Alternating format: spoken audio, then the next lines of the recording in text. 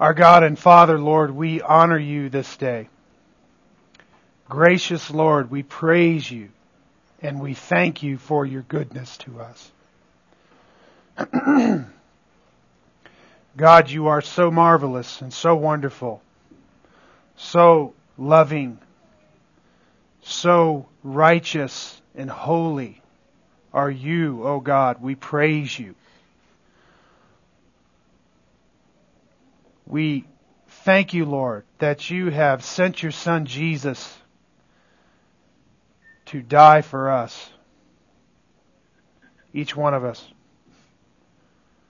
Oh Lord, that He would die in our place, that He would take your fierce wrath upon Himself, that we might be pardoned. God, we thank you. We honor you. And we bless your holy name. We thank you for the cross. Indeed, it is precious to us, God. And we are growing more and more to value the cross of our Lord Jesus and all that He has done for us. Today, Lord, as we look into your word, we ask that you would help us to focus on the cross. And Lord, the importance of being reminded of the cross each and every day, that we might worship you there at Calvary's tree. God, that we would mourn there over our sins with tears of joy for what you have done for us, God. Indeed, Lord, we tremble with holy fear. And Lord, at the same time, we celebrate with joy the freedom that you have given us in Christ. We thank you. And so, Lord, we ask that you would strengthen our faith and help us to live lives that glorify you. Help us, Lord, to enjoy you more and more as we experience the freedom and the forgiveness of the cross. Because of Jesus, we pray. Amen. Okay. Well, kind of having finished up our teaching on the Atonement, we want to end by talking about a little bit about what we ought to do with what we've learned. And so if you will, I want to recommend a few resources to you this morning that have been very helpful for me. This author is a guy by the name of C.J. Mahaney. You may be familiar with him. This is a book that he wrote called Christ, Our Mediator. And this book here is really a book about the atonement and what Christ has done. And then he's also written another book called The Cross-Centered Life. And this is just a fabulous book. I picked this up last night at 9 o'clock, and between then and now I read it. And it's really an easy read, but it is just power-packed. This book is just fabulous. Some of these things I'm going to be going over today. The Cross-Centered Life. Yes, C.J. Mahaney. Okay, the first one was Christ, Our Mediator. This one is The Cross-Centered Life. Okay? There's another book here by C.J. You know what? I didn't turn that on. What you need, Carol? Okay. Could we pray for him? Could you pray for him? We could. Okay. We're going to pray for Charlotte Rhodey's dad. Is that right? He may have just had a heart attack. Okay. Let's pray. God our Father, Lord, we honor you this day. We come to you, O Lord, with a need of a dear loved one. And God, may you have mercy on his soul. And God, may you bring healing to his body. And Lord, we have somewhere to turn. We turn to you, God. And we look to you with our trials and our tribulations and our troubles. And we trust in you with all of our heart, God, and we don't lean on our own understanding. But we acknowledge you in this our way. Oh, Lord, we thank you that you set our path straight. Oh, Lord, we thank you for the privilege of coming to you with our needs. We ask that you work your good purpose in the hearts of all who are involved. In Jesus' name we pray. Amen. Okay. I need to hit this button over here.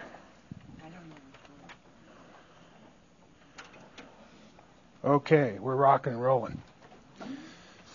All right, so the first one was Christ, Our Mediator by C.J. Mahaney, and The Cross-Centered Life by the same author, C.J. Mahaney. And then he has this other book. It's called Living the Cross-Centered Life.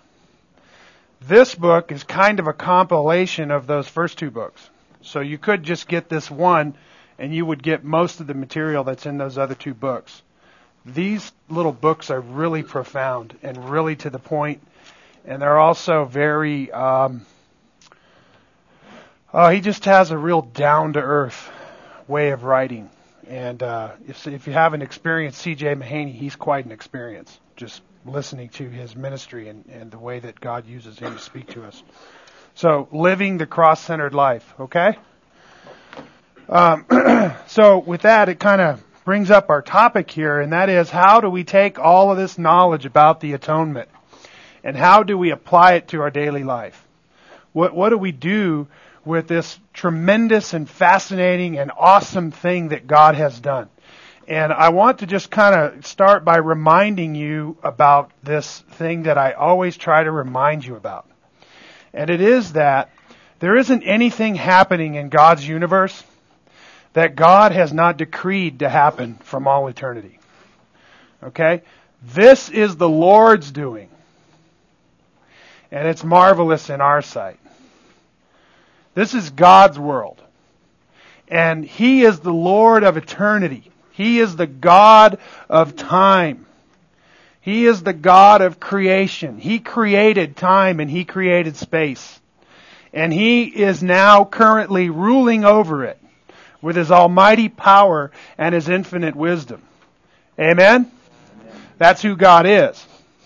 And so when we consider the fact that what's happening in the world is all happening by the command and the design of God, and we think about the fact that the cross is central to everything that God has done, as we have gone over in our talking about the atonement, then it's important to remember that if the cross itself is central in everything that God has done in the creation, then I have this question for you. Should not then the cross also be the central theme of our life? And surely if you're a Christian, it is. As a matter of fact, without the cross, you wouldn't have life. Remember that because of the cross is the very reason why God is able to shed common grace upon the world of unbelieving sinners. Much less all of the benefits and the glorious promises that come to us in the gospel now through the cross as believers. Amen? So as believers, our whole life flows out of the cross. The cross is the wellspring of God's blessing in our life. The cross is the wellspring of our life, period. The fact that we have life and breath and everything was purchased by Christ at the cross.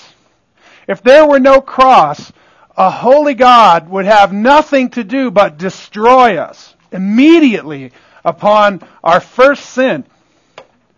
Amen? But rather, and instead, there is a cross. Amen? And because there's a cross, we have life, and we have it to the full.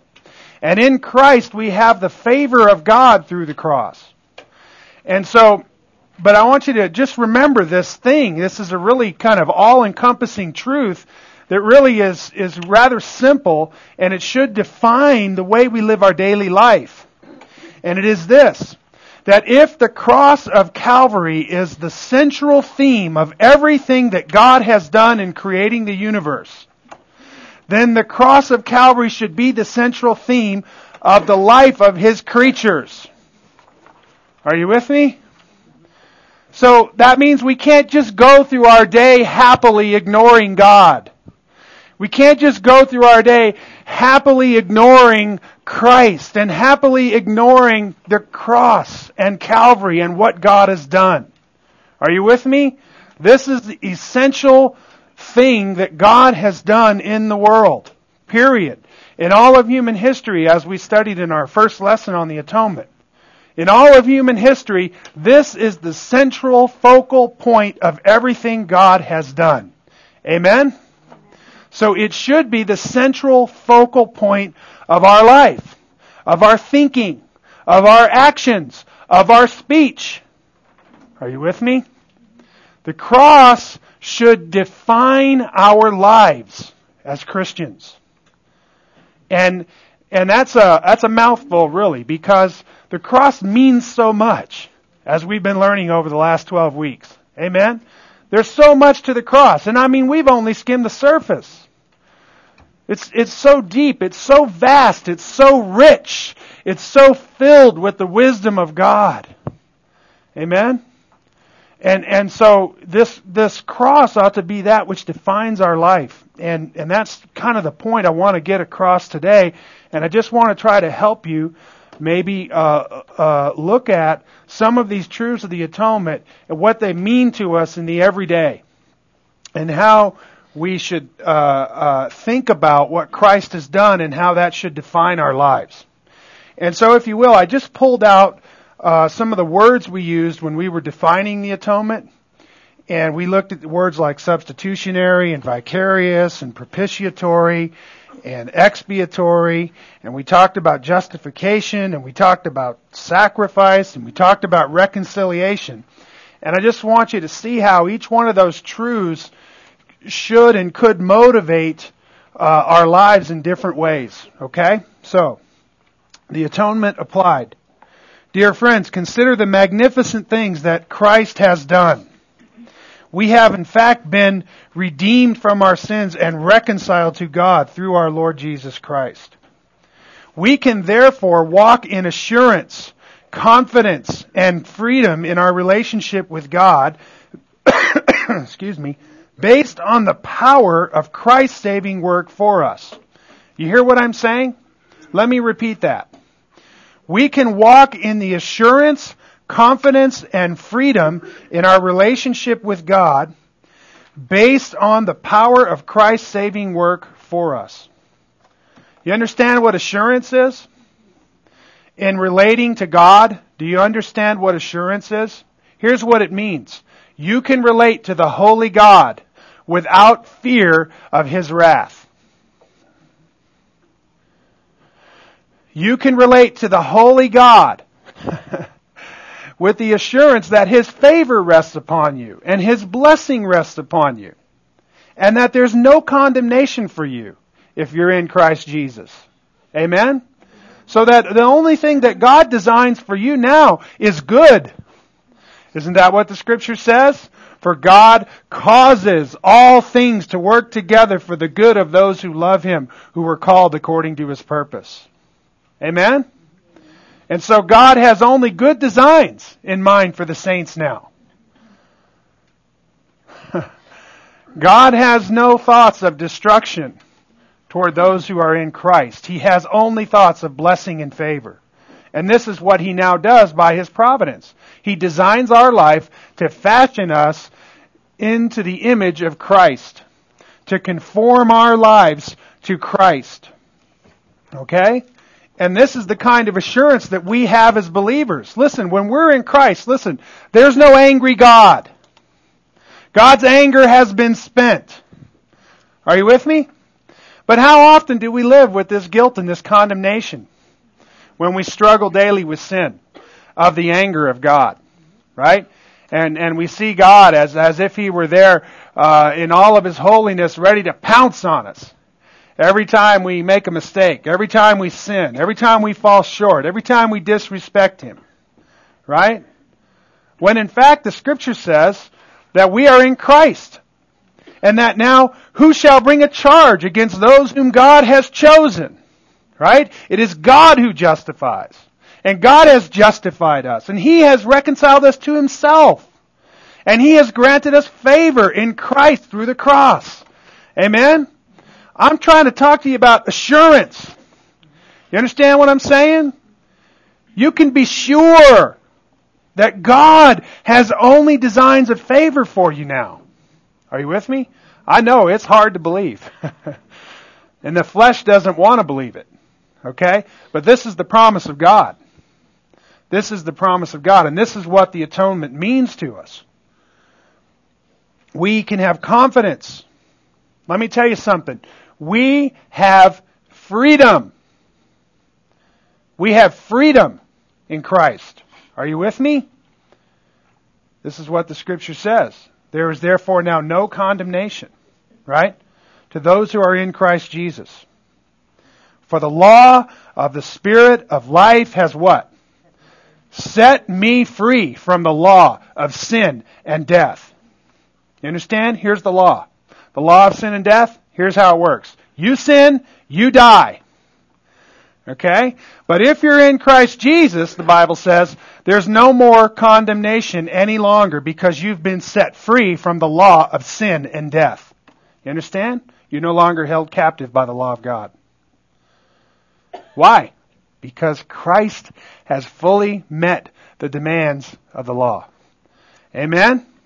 And you are in Christ. And your life is now governed by the law of Christ. What law is that? It's the law of no condemnation because you've been set free from the law of sin and death. You understand? It's not to say that we look lightly upon our sins. No, we hate our sins. It is because of those sins that Jesus had to die. Right? Those are the abhorrent thing to us. We hate our sin. We try not to commit sin, but we do it all the time, don't we? So what are you going to do with that? Well, you're going to believe upon the Lord Jesus Christ and be saved. And be reconciled. And be saved from the wrath of God through Him. And justified by His blood. Amen? Why should God let you into His heaven? You sinner? Let me give you the right answer. Because Jesus died. That's the right answer. Got it? When you get there, you'll remember that, right? That's the right answer. It doesn't go anything like this. God, I did this, or God, I did that. If that's your answer, you're in trouble. Are you with me? The right answer. Because Jesus died. I am in Christ. Amen? And in Christ, listen, the demands of the law have been fully met. Are you with me? Now, family, that's assurance. That's confidence. That's freedom. The law is no longer looming over your shoulder every time you sin to bring death upon you. Okay? Listen, death has been wrestled to the ground and hogtied for good. Are you with me? I know, it's hard to believe. It's really, really hard to believe. That's why it takes faith. And faith comes from God. And it's a powerful thing by the Spirit of God that He gives us so that we can trust in what Christ has done. Amen? Okay, so then, we can now rest in His work and appreciate the great things He has done. This appreciation and worship of Christ should therefore drive us to apply what He has done in our daily living so that we live the free and powerful life that God has intended for us by His Spirit. These doctrinal truths should have a very practical effect upon our thinking and our living. You understand? This is a battle that's being waged in your mind as you go through your daily life. And you struggle with sin. You struggle with sin in your thoughts. You struggle with sin in your words. You struggle with sin in your actions. You struggle with sin in your emotions. Right? And so, as you're waging that struggle, these truths of the atonement should be the promises of God that anchor down the gospel for you in your daily life. So that you understand that yes, I'm a sinner, but Christ died for me. Are you with me? And that should cause you to be thankful and worship God and appreciate what He's done, which causes you to hate your sin even more and love Him even more. so that you do it less and less frequently. As you grow in this deep appreciation for who God is and what He's done for you in Christ. Amen? Are you with me? It's a growing love relationship with God. That's what it is. It's a deepening appreciation and reverence and fear of God. It's a deepening affection for Christ. Are you with me? And the last thing we want to do with somebody who we deeply love is offend them. Amen? Because we really, really love them. And so we only want their benefit. We only want their blessing. Listen, as we grow in our appreciation and affection and love for Christ, the last thing in the world we want to do is sin against Him. Amen? And this is what the cross causes us to do. It causes us to grow in this appreciation. In the book of Ephesians in chapter 1 and verse 6, it says that we are a people to the praise of the glory of His grace. You understand what that means? It means that our life is to be lived as praise to God. Why? Because of the glory of His grace in forgiving us at the cross. Are you with me? And His grace to us is a glorious thing when we think about how God has forgiven us. And you see, this process of sinning and confession and coming before God and being reminded of the cross and God's provision for our sin, it just causes us to grow in this deep appreciation and affection and worship for Christ. Are you with me? So that we come to know Him profoundly. Well, in thinking about some of these biblical words, we look at the word substitutionary, and remember that means that Christ died in the place of us. He died as a substitute for us. Christ died in our place. Because Jesus died in my place, I should consider that it should have been me that had to die and not Him. So think about what it means that Christ was a substitute for you. It means that you didn't have to die for your sin. So then when you sin and you consider this thing, think about this. You think, you know what? I'm really deserving of the wrath of God.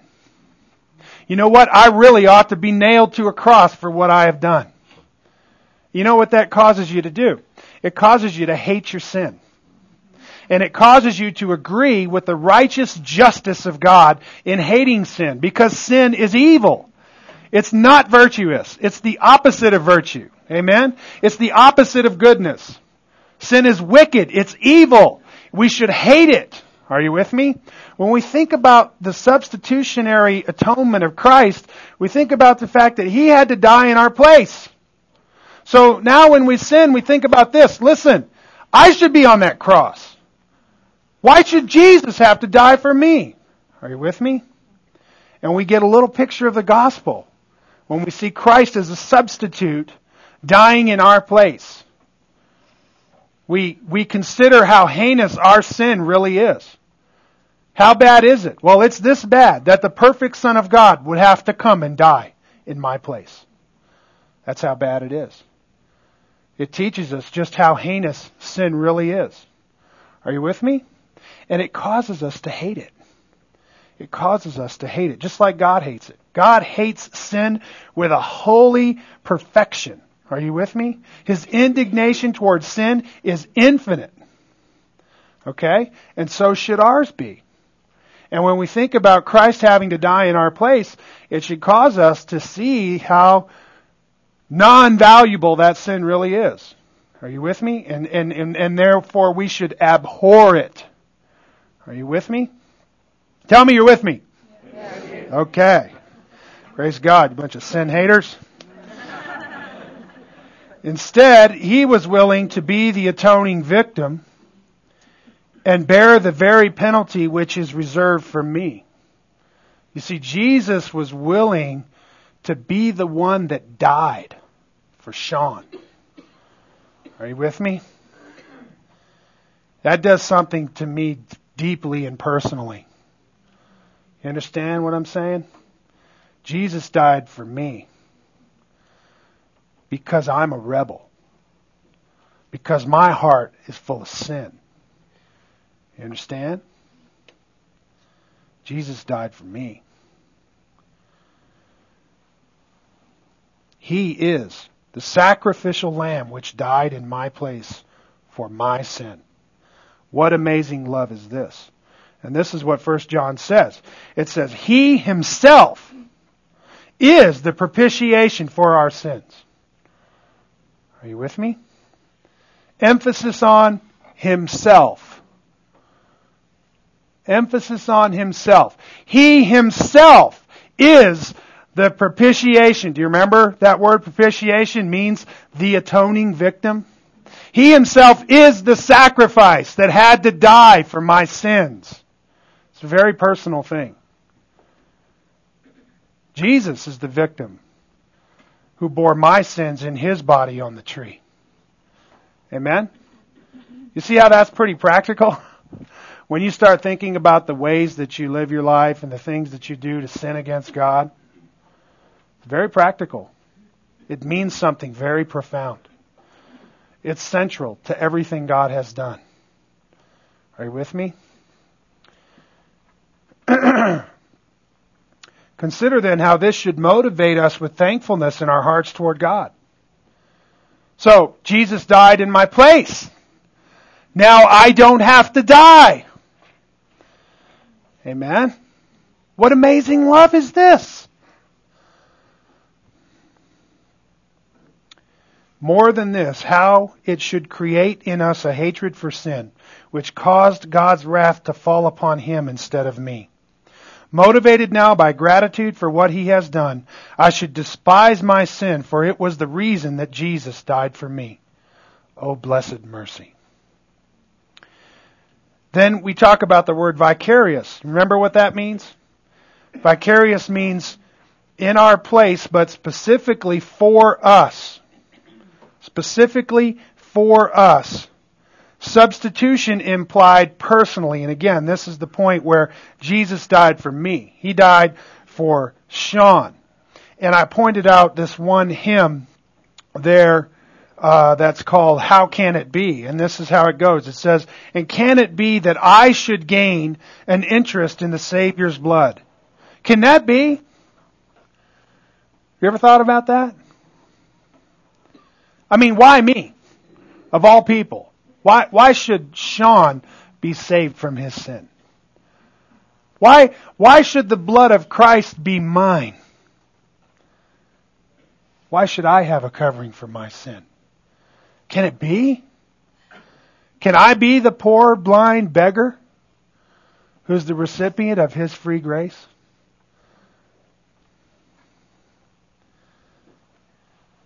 Died He for me, who caused His pain. For me, who Him to death pursued. Amazing love, how can it be that Thou, my God, shouldest die for me? You see, it's a very personal thing. Jesus died for me, and He died for you, if you're a Christian. Are you with me? It's a very personal thing. And I want you to know, sin is a very personal thing. It's a personal offense against your Savior and your Lord who gave His life to die for you. Are you with me? Oh, how you're being equipped to walk in His righteousness when you understand this thing. Are you with me? You see sin looming on the horizon? Go the other way. Flee. Run. Get away. Don't touch the unclean thing. Are you with me? We need to appreciate this. As we consider in amazement that Jesus died for us personally, we should consider His goal and His purpose in this matter, as Paul states in Titus. Now think about this.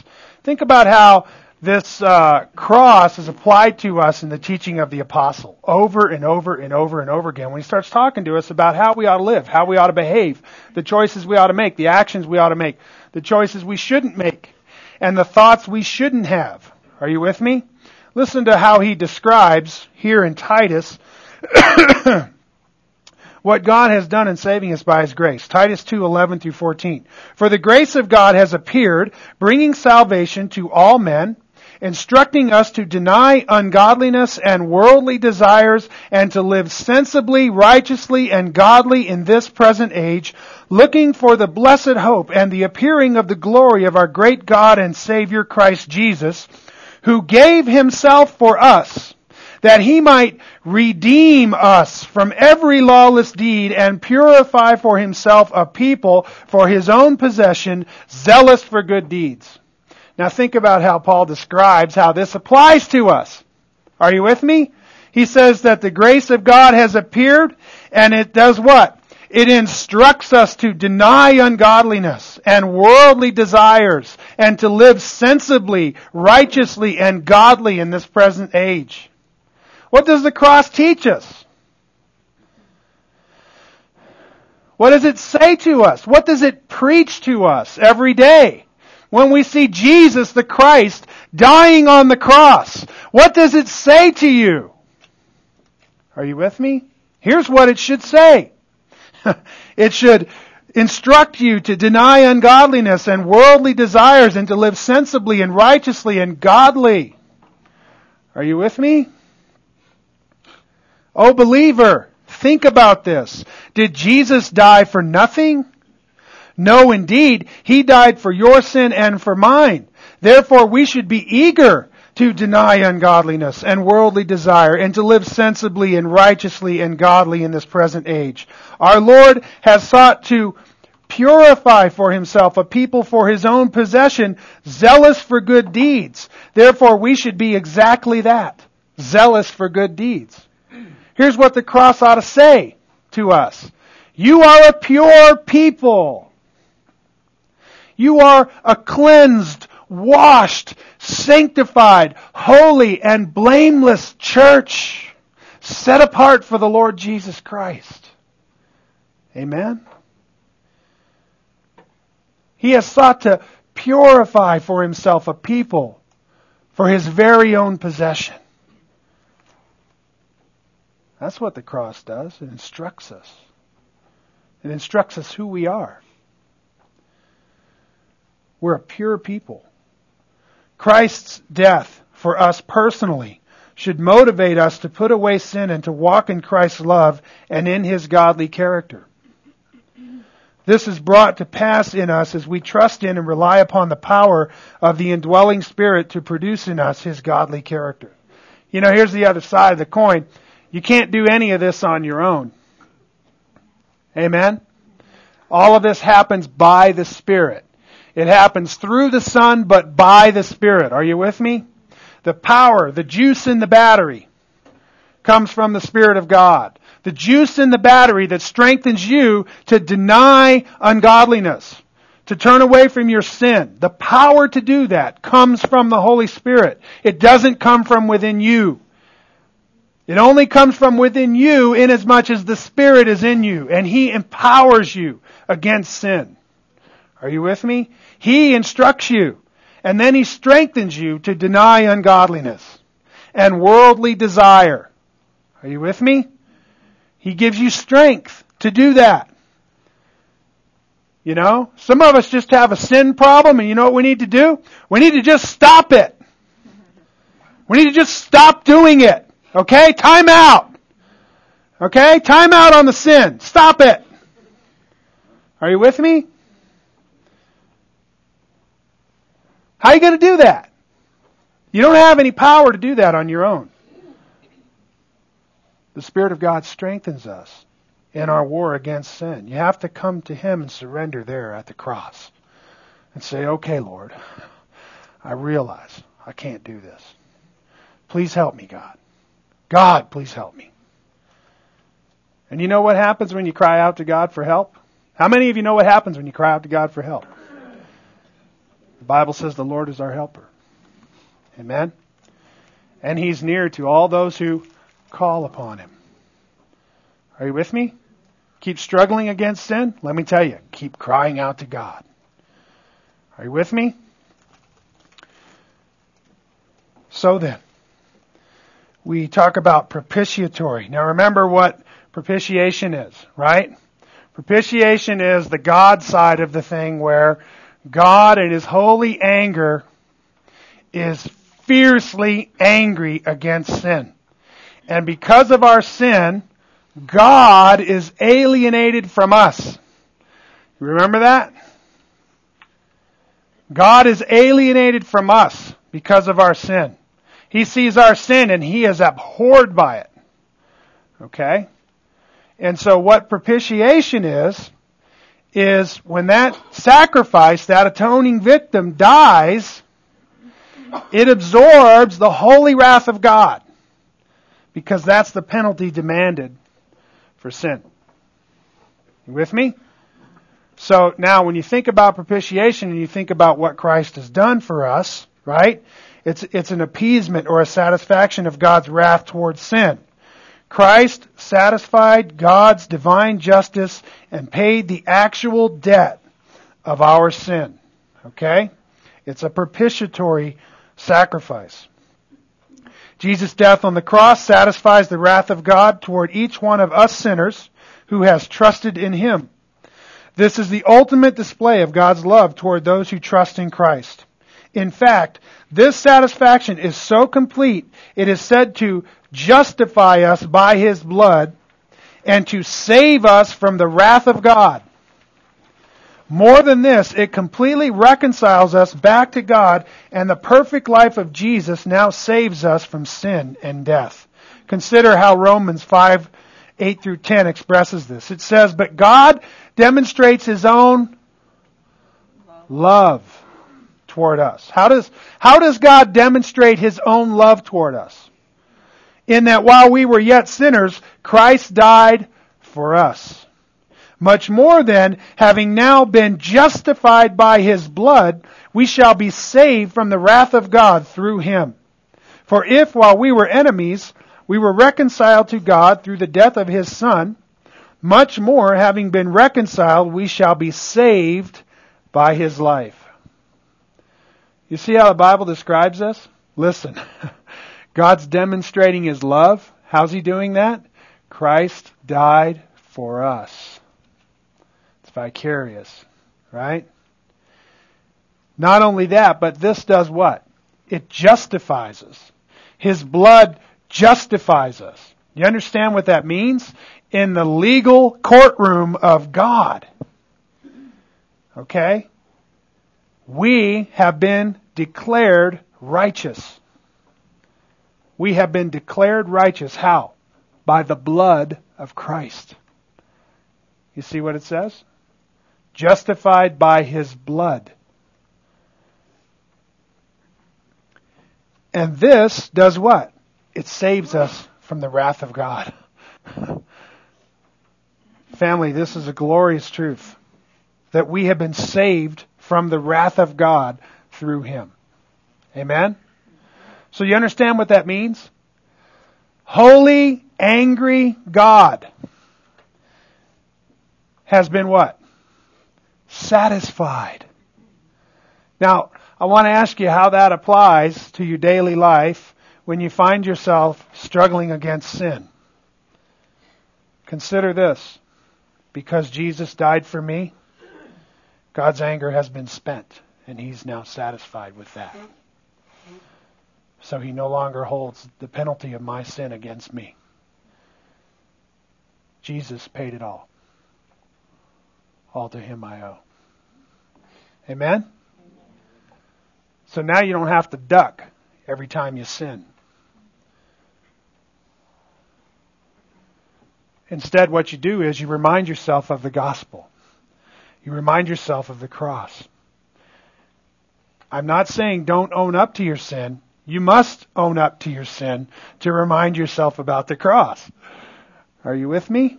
You look and there is a dying Savior. You see how abhorrent your sin is, and you come to hate it again with God. Okay? And you come to realize how great His provision for your sin is again. Are you with me? Okay. Because this is true, consider that how we should rejoice that the furious wrath of the holy God has been spent on him, and none remains for us who are infinitely deserving of it. Even more, how this should motivate us with a holy fear to keep our life pure from sin. I mean, if you really think about the wrath of God towards sin, there should be a reverence, a deep reverence, even a dreaded terror. Amen? Of what Christ had to endure in my stead because of my sin. Further, it should create in us a gratitude that strengthens us to honor Him for what He has done with lives of purity rather than dishonor Him by continued sin, which brings disgrace to His name. When you think about the fact that the wrath of God was absorbed in Christ, we should be grateful. Amen? Jesus was punished in my place.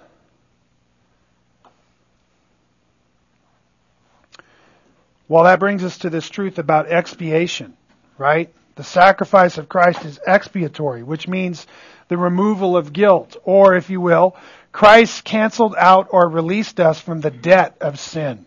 So remember that there's a God side, and the God side is propitiation, where God's wrath is satisfied. And then there's the man side, where we're guilty because of sin. And we now have this guilt and we owe a debt, right? The wages of sin is death. What debt do we owe? Death. That's the payment. That's the payment that we owe for sin. Okay, so now when Christ Jesus died for us and He bore the wrath of God, guess what's none left, right? The wages of that sin has been paid in full. Therefore, we no longer bear the debt. The guilt of our sin has been offset by the price that Christ paid. He paid the price demanded by God's righteousness for my sin. Are you with me? So, my guilt no longer remains. And so I would say this, free at last. So I'm trying to tell you, we're free. We are free from the guilt and the wages of sin. That's what the Scripture says. The law of the Spirit of life has set me free from the law of sin and death. There's no more condemnation. I'm free. Jesus has set me free. Amen? And he who the Son set free is free indeed. Amen. Are you enjoying the freedom? I hope so. I sure am. We have been set free from the guilt of our sins. No longer do my past sins rule over me with guilt and condemnation. Rather, I am free to love and enjoy God freely. Amen? I'm going to read it to you one more time. Romans 8, 1 through 3. There is therefore now no condemnation for those who are in Christ Jesus. For the law of the Spirit of life in Christ Jesus has set you free from the law of sin and death. For what the law could not do, weak as it was through the flesh, God did, sending His own Son in the likeness of sinful flesh as an offering for sin. He condemns sin in the flesh. You see that? What the law couldn't do, God did. It's done. Understand? God did. Past tense. It's over. He did it. We've been set free. Amen? Because Christ has canceled the debt of our sin and guilt, we should look forward to our days in how we may glorify God with our lives, rather than be depressed with hopeless despair, wondering if God can really forgive us. Are you with me? We don't walk around loathing what a pitiful wretch we are. You understand? We understand we're a pitiful wretch, and we consider it all the time, but we don't loathe it with despair. Are you with me? Rather, we rejoice in what Christ has done to set us free from being a pitiful wretch. So that we can be what? So that we can be the children of God. And we can experience the glorious freedom of the children of God. And that we can walk in His love and His kindness and His joy and His patience and His goodness. Are you with me? Those are all benefits and privileges we have, we possess because of the cross. Are you with me? We're free from sin. We don't have to sin anymore. Sin no longer has to be our master. We have the Holy Spirit. You understand? We have victory over sin. Where's the victory? In the cross. By the Spirit. Are you with me? You got to keep preaching this gospel to yourself every day. Wake up in the morning, you preach the gospel to yourself. You understand? It's going to strengthen you. It's going to empower you to be a godly Christian. It's going to strengthen you. It's going to empower you to glorify God. Okay? When you preach the gospel to yourself every day, it's going to strengthen you and empower you to enjoy God. Are you with me? So that you have a glorious love relationship with the Creator of the universe. That ought to define your daily life. It's not mundane. It's supernatural. Are you with me? It far exceeds any kind of enjoyment or pleasure that this world can offer. The life of God and the soul of man. That's why we were created. To enjoy God. Are you with me? So many of us have been bound up by sin for so long, we hardly know what it means to enjoy God. I want to tell you, there is enjoyment in God. Amen? Like your soul never knew. And it just gets deeper, and it gets broader, and it gets wider, and it becomes more glorious. Amen? It's a fabulous thing. It's a fabulous thing. Well, there is no condemnation now for those who are in Christ Jesus. Therefore, since we have been set free from the law of sin and death, we can live to the glory of God with hearts of thanksgiving and gratitude. And that brings us to this truth about justification. And again, justification is a legal declaration of righteousness. A legal declaration of righteousness. That is, right standing with God. Okay? And so, we would state it this way. Christ justified us before God's court on the basis of His own merit. Okay? So what does it mean to be justified? By faith, right? We're saved by grace through faith in Christ. Right? So we're justified how? We're justified on the merits of Christ. Christ has earned God's righteousness for us. We therefore now are declared righteous on the basis of what He's done. Okay? So, what does that mean? That means we now stand in the favor and in the blessing of God. Why? Because there's no more disfavor. There's no more anger. There's no more hatred. All of that has been absorbed by Christ. More than that, in justification, remember there's two sides of justification. The first side is that Christ has met what? You remember this? Christ has met the penal sanctions of the law, right? The penalties. Remember that? So everywhere where it said, thou shalt not, and you did it, right? And the wages of sin is death, guess what? Christ paid that penalty. These are all paid for. Paid in full. Right? But remember the other side? The preceptive requirements. Preceptive meaning, precepts. God's precepts, His commandments, His requirements of righteousness. Right? These are, don't do that. These are, do this. Are you with me? Preceptive requirements. Christ has met both the penal sanction and the preceptive requirements of the law. Jesus did everything the law said to do. And so not only are we saved by His death, we're saved by His life. And in justification what happens is we receive the righteousness of Christ imputed to us.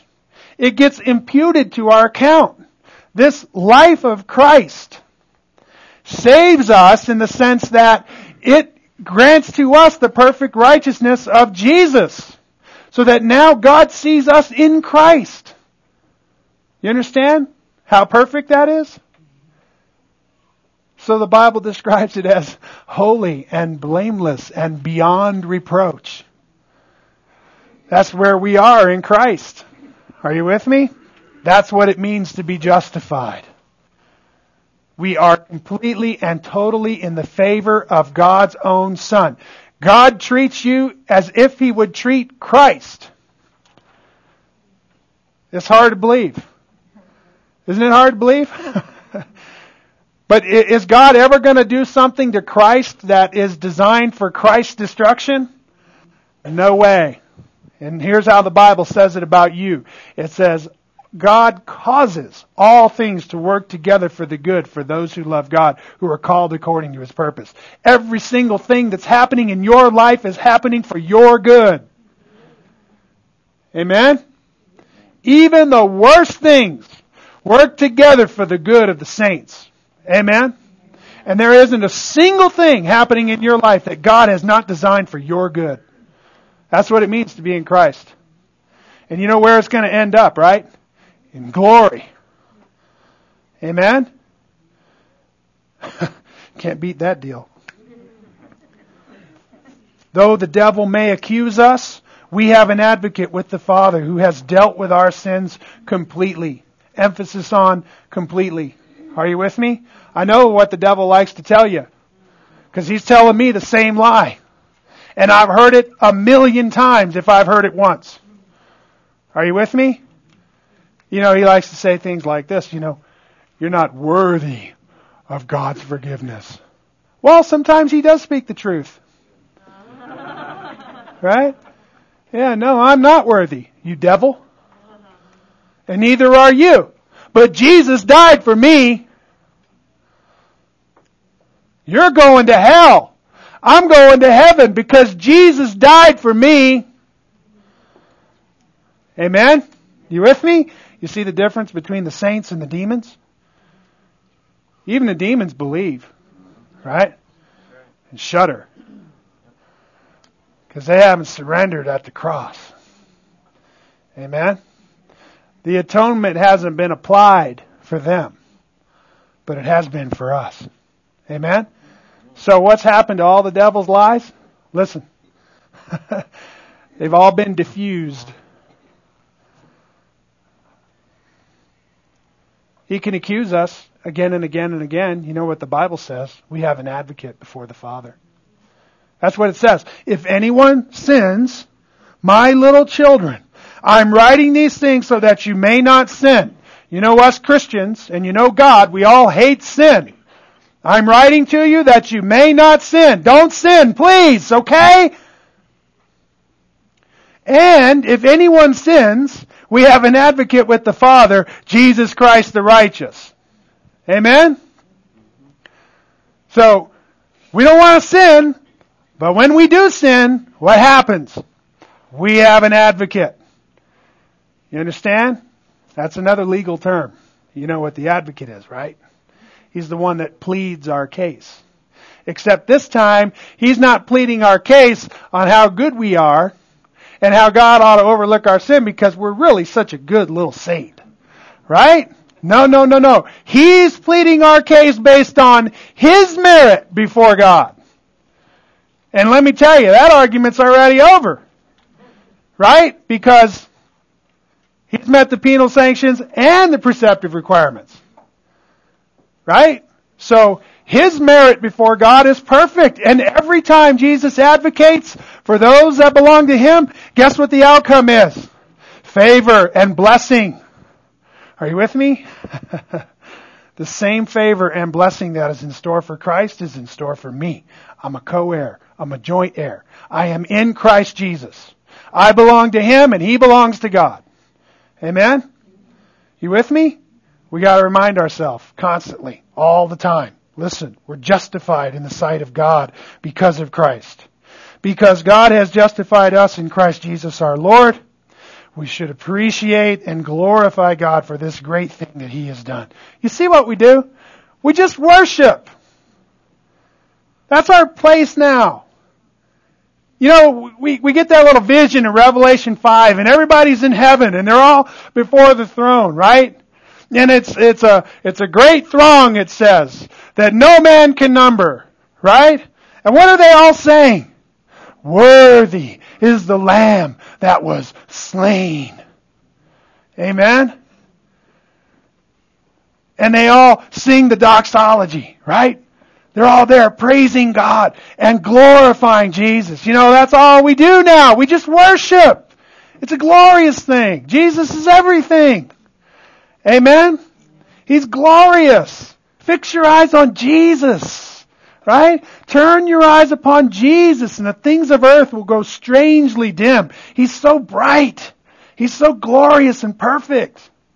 Amen? Everything about Him is just splendid. It's just beautiful and profound. There isn't anything in this world for you. Let me tell you, Jesus is far more valuable. Amen? Are you with me? This is what we do. We just glorify God. We're just thankful. We just celebrate. We cut a rug, man. You know what that means? It means dance. I know a lot of you have Baptist backgrounds and you don't do that kind of thing. I'm sorry. I'm not picking on the Baptists. I'm a Baptist too. I'm a Baptist Pentecostal. Well, there's probably a lot more tags than that, but I'm sorry. I don't mean to offend anybody. I know all those religious convictions run real deep with y'all. But we're talking about Jesus here, okay? Jesus is the one that we're glorying in, and we place no confidence in the flesh, right? We look at the cross and we say, look what Jesus has done, right? He's everything to us. And this is what I'm trying to say. All of this truth that we're learning about the atonement, this is the meat of the struggle against sin for us. Every day we look at the cross and we see our glorious God and Savior dying there, a bleeding God. And this is the central focal point of everything that God has made, a bleeding God on a cross, dying at the hands of wicked men. And it's all happening there because of me. I nailed Him to the tree. And in the same breath, I'm given a glorious freedom and forgiveness for my sins. And I'm made to sing and dance before God for the rest of my life, for all the ages and eons of eternity. Are you with me? I'm telling you, this is the central theme of everything that exists. And it ought to be the central theme of our lives. Amen? And there is great rejoicing in this thing that God has done. I wish I could find words that could exalt our Lord. I suppose it will take all of eternity for me to sing the high praises of our God and everything that He has done in Christ. Amen? To which I am glad to be there dancing. Are you with me? Okay then. And so Jesus is a sacrifice. The personal cost to Christ was death in our place. Christ was the actual victim of divine justice. He was the sacrifice that died for us. Consider that this was motivated by the love of God, as John tells us. In this is love, not that we loved God, but that He loved us and sent His Son to be the propitiation for our sins. Now, think about this, family. God loves us. Let me tell you, if you are in Christ Jesus, the divine love of God is yours for good, which means forever. And He's proven it by sending His Son, Jesus, to absorb His wrath in our place and to give us His perfect life of righteousness. You understand? This is another one of those things that seems too good to be true. Listen, God loves us. He loves us personally. God loves Shaan. God has designed from all eternity to set His love upon me. You know how I know that? Because I believe in Jesus. Are you with me? And that is a miracle of divine grace. By His Spirit, when He came and He regenerated my soul and He opened up my eyes to see the glory of the cross. Amen? This love of God should then motivate us to want to be like Him. This is practically played out in our lives as we live a life of sacrifice to love others in many practical ways. If we truly glorify God for His love, we should show it by making sacrifices of our time, talent, and money to display His love now through our very lives. These sacrifices glorify God and are part of our priestly ministry to Him. You understand what a costly sacrifice it was for Jesus to die for us, right? And you know what we're doing, right? We're following Jesus. Which means we do what He does, and we go where He goes, and we say what He says. Amen? So that we love the Lord our God with all our heart, mind, soul, and strength. And we do what? We love our neighbor as ourselves. Amen? And so may our hearts be motivated with the same kind of love that God has for us, which is displayed at the cross by sacrifice. Are you with me? Let's pray. Oh God, we thank You. What amazing love that You have for us, God. I pray that You would open our eyes to see, and that You would, by Your Spirit, Lord, explain to us in ways that cause us to glorify You, God, and worship You. We thank You for Your goodness and Your mercy to us at the cross. And I pray, Lord, that we would be empowered each and every day to live in victory over our sins, to glorify You with our thoughts, our words, our actions, and God, to enjoy You with every breath that we have. In Jesus' name we pray. Amen.